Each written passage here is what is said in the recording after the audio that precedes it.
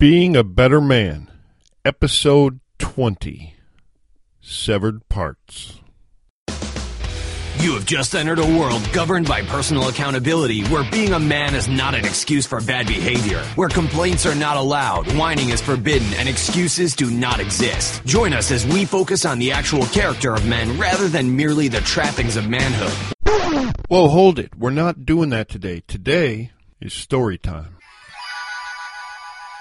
That's right, folks. Instead of the regularly scheduled podcast, I've decided to squeak in something extra in between.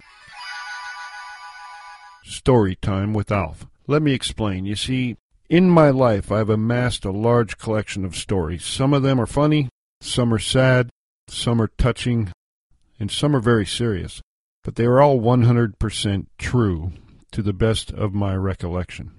These stories are also relevant to the mission here at Being a Better Man, because in every story, even though these are my stories, there is some lesson, example, or other nugget that you might be able to apply to your life, or it might remind you of your own similar story.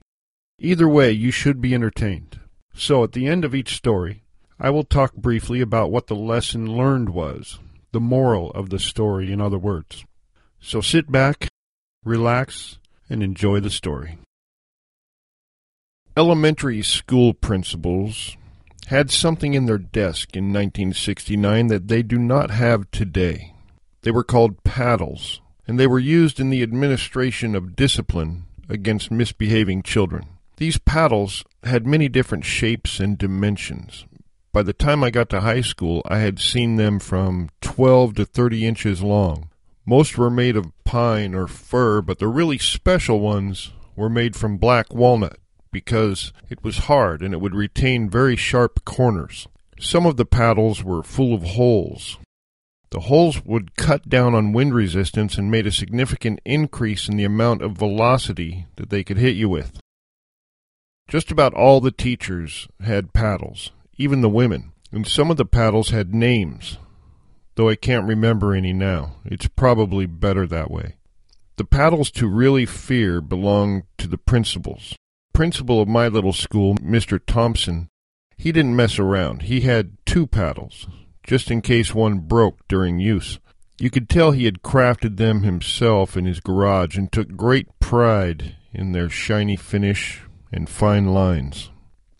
I was one of those kids to whom a spanking was only a mild deterrent. I'd gotten kind of used to 'em. I don't think I was what you would call a bad kid, but if there was something I really wanted to do, I would weigh out all the consequences. If my desire to do something outweighed my fear of the paddle, then I would mentally accept the pain before I even began. Needless to say, I got a swat from a paddle at least once a week, from elementary all the way through junior high school. Most of my punishments seemed to have something to do with my open dislike of girls, which was actually my closet like of them. I liked girls a lot, but they were a mysterious creature to me, and I didn't know how to approach them or talk to them. The best I could do was find new ways to torment them. I lived on a farm, and occasionally we would have animals slaughtered for meat.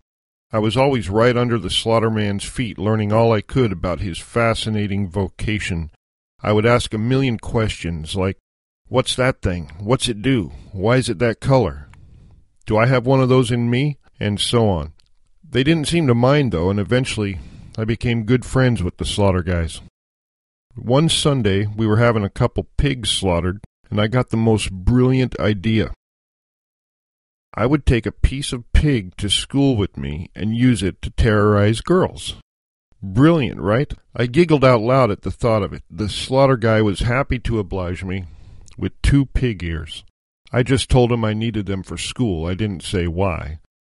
Now, my mother had never told me not to bring pig ears to school to terrorize girls with.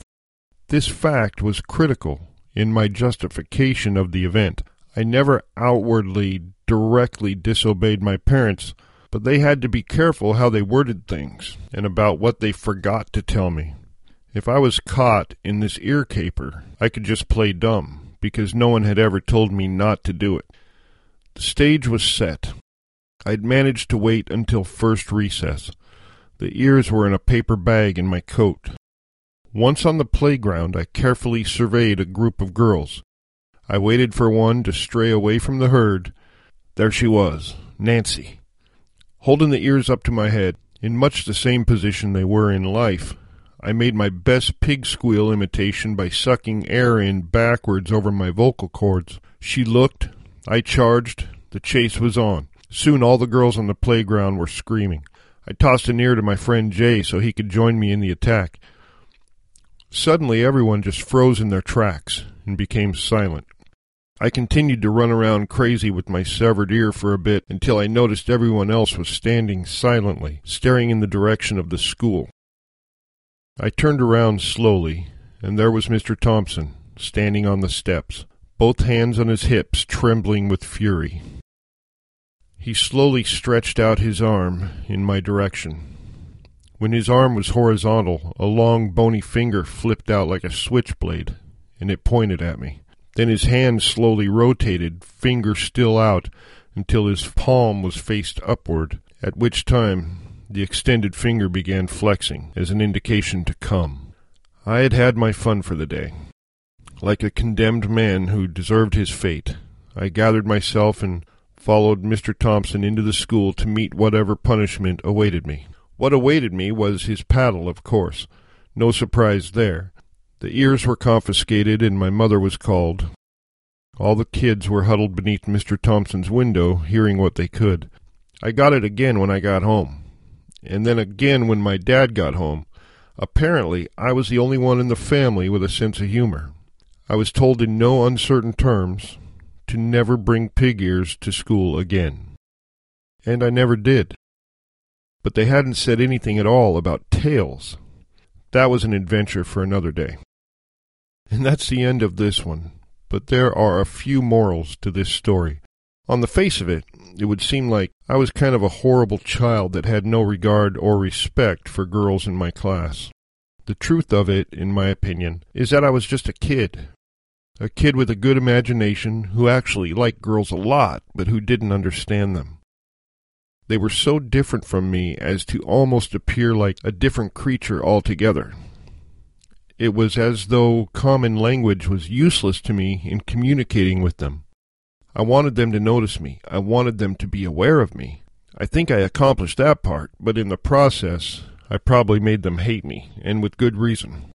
I was 7 years old, and my moral compass was still in construction. All I had to guide me at this point was my limited experience and what I observed and was told by adults. Most of what I did was instinctual and compulsive. Very little reasoning went into what I did at that age. But then I grew up, and as I grew, I eventually mastered all the nuances of human society, and by the time I hit 9th grade, I was quite civilized. I still couldn't talk to girls very well, but I had learned to respect and revere them and consider them as people with value. Now there's a problem I've noticed in the world today. There are guys running around that should be men, but they're still acting like I did when I was 7. I'm not sure what happened, but these guys I'm talking about never became men for some reason. They are boys inhabiting the bodies of men.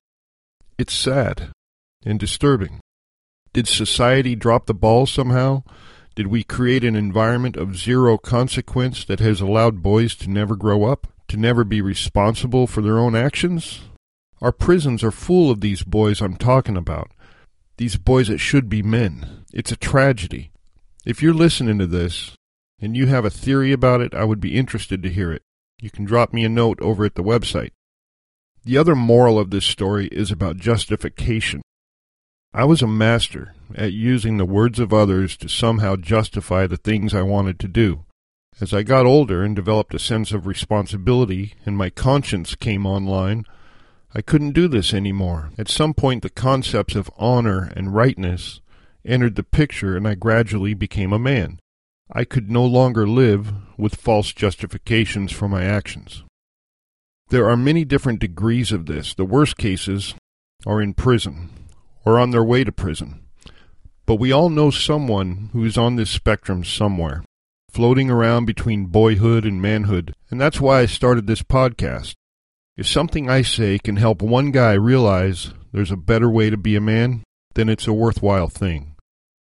If you recognize yourself somewhere on this spectrum, hey, that's good news, because now you can change your behavior. You don't have to behave like a boy any longer. You can behave like a man.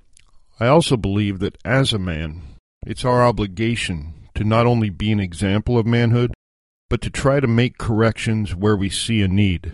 If you know a man who's acting like a boy, tell him about it. Sometimes a guy just needs to hear it straight from someone he knows. That someone could be you.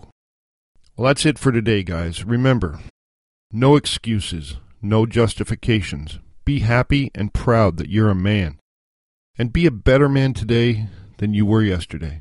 Until next time, this is Alf Herigstad signing out.